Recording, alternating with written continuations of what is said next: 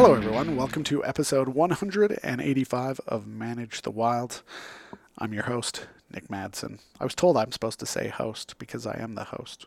So I am the host, Nick Madsen. Today, the topic for today is to each their own.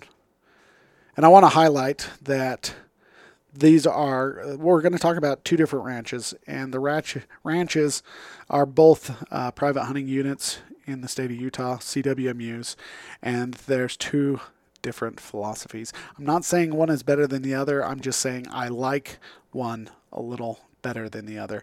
And I think that the one has a different approach. They brought in multiple people to enhance their operation and maximize the land use that makes it beneficial for not only their cattle operation but their wildlife.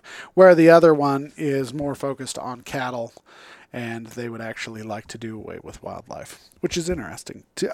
Teach their own.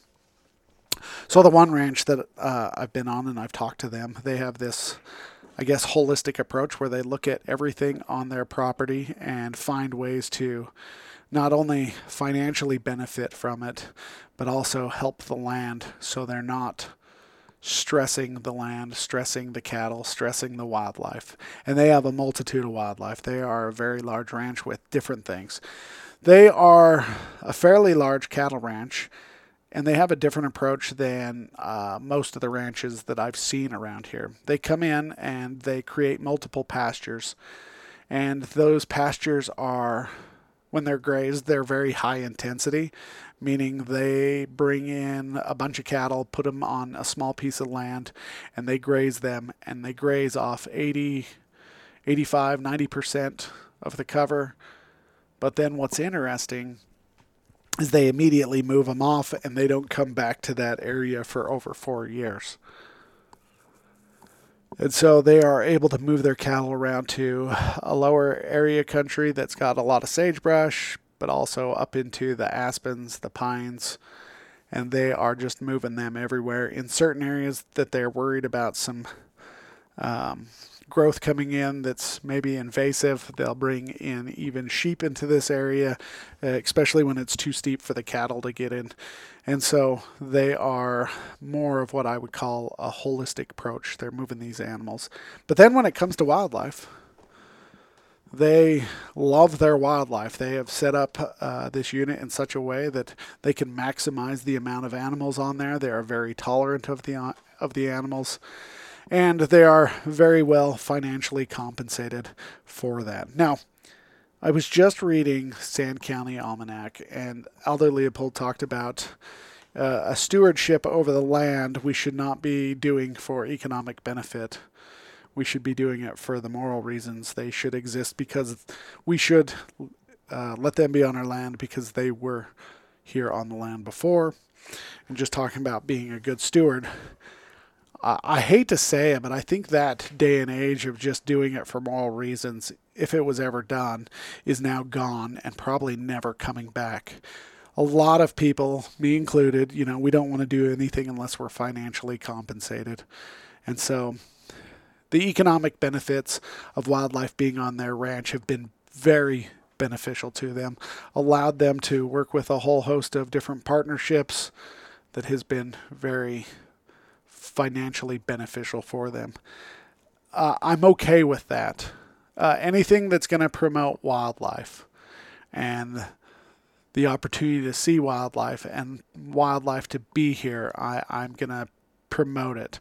Now, there are things out there or organizations out there that are trying to do away with sportsmen's rights, and I think they have a point of view that's different from mine, but if we could all work together, there is going to be a greater benefit for wildlife.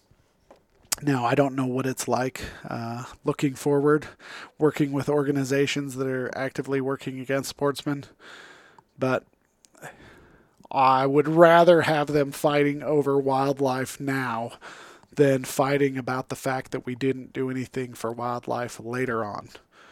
I guess that's kind of my take on the view.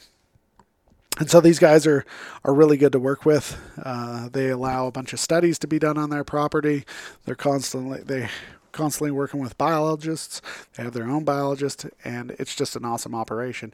Now you've got another ranch that I just recently visited, and while I was on the ranch, a gentleman drives up to us and goes, "What are we going to do about these dang elk? How do we get rid of them?" And it just made me chuckle, because you go from that ranch, which is very holistic, and they want elk on their property, they want mule deer. If they could get bighorn sheep, they would want them. They want moose. They want mountain goats if they could get them. They have pronghorn. They have sage grouse. They have grouse, sharp-tailed grouse. They have all these things, and they're just excited. And this other ranch, they are more focused on the cattle and how everything should be given to the cattle. They tolerate wildlife just because they are a private hunting unit, a CWMU. But if they weren't, they would be a lot less likely to tolerate. And it could be a generational idea. The gentleman that I was having a conversation was a little bit older. It could be a generational thing where elk in the 20s and 30s and 40s weren't as popular here in Utah. And so when they started transplanting him here and moving them to different locations, a lot of the ranchers got upset because they dealt with wolves before, they got rid of them. They dealt with bears, they got rid of them, and now they're having to deal with elk. And they just see them as a problem. And that's one of the things that I noticed.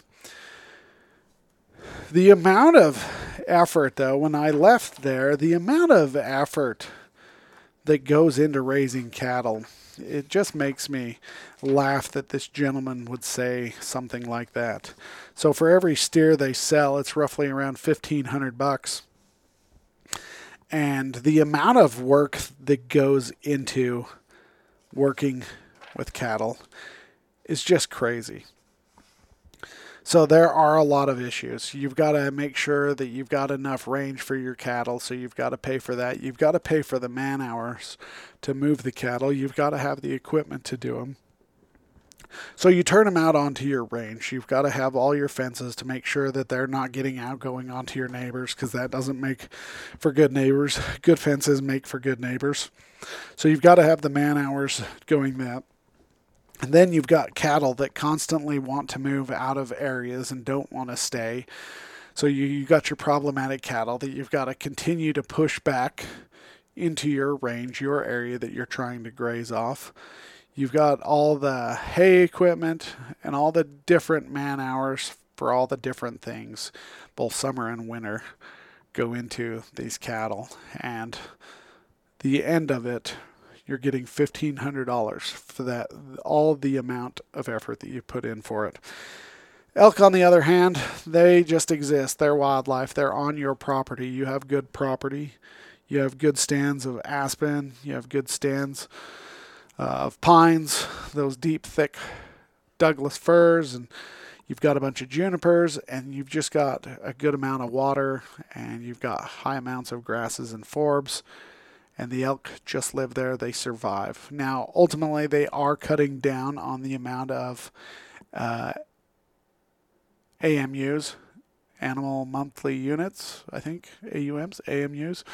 And you're cutting down on the amount that you can bring on the range. And that is where the issue comes with this guy. He wants to bring in as many cattle as possible so he can make as much money as possible. But he doesn't look at the elk as a way to be financially beneficial. And he looks at wildlife as non-beneficial, so much so that I noticed something, and then the biologist pointed out to me when I was with him that they have sprayed so much of their ground, they are killing off all the shrubs, all the sagebrush, the bitterbrush, the snowberry, all those different things. Their whole goal is to wipe it out and turn it into a massive grassy area for their cattle so they can bring more cattle in.